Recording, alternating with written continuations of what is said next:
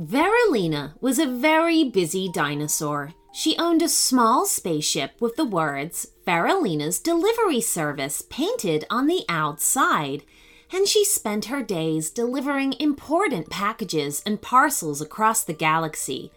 You might think that it would be odd to have a parcel delivered to you by a dinosaur, but most of Veralina's customers were weird aliens with strange body shapes. So compared to them, a dinosaur wasn't all that weird at all. Veralina had spent the first part of the morning loading her spaceship with the parcels and packages that needed delivering today. There was a medium-sized parcel wrapped in brown paper, an enormous cardboard box sealed with red parcel tape, and a tiny green package tied up with a ribbon and bow. "There," said Veralina, dusting off her hands. "Everything is loaded. I'm all set." She closed down the storage bay's door and climbed into the pilot's cabin. It was a tight squeeze for a dinosaur, but Veralina had a special seat made to ensure she was comfy on long journeys. She put on her safety belt, checked the fuel dial, and then reached out to press the start button. But before she pressed it, her stomach gurgled. "Oh dear," she said. "My tummy's hungry. We dinosaurs do need to eat often." But there was no time to go and get a snack right now. She had deliveries to make. "I know," said Veralina. "I'll grab something to eat when I make my first delivery. That would be best."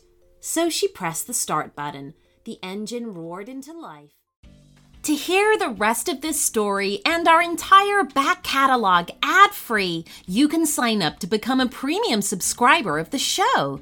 As a premium member of Short Stories for Kids, you'll receive a bonus premium story every Friday, a special thank you shout out, and a guarantee that your idea will be made into a story and read out on the show. So for ad-free listening and all of these other great perks, sign up to our premium channel at our website, shortstoriesforkidspodcast.com. It's as easy as 2 clicks. See you there!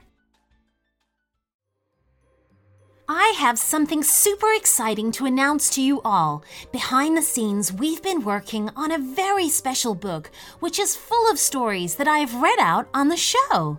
This paperback collection features 38 original stories written especially for the Short Stories for Kids podcast. From princesses exploring a castle to bullying aliens out to steal the moon, this book is packed with witty, entertaining tales to keep kids amused. There are pirates, skeletons, dinosaurs, mermaids, and much, much more. Discover for yourself just why Short Stories for Kids is enjoyed by so many children all over the world.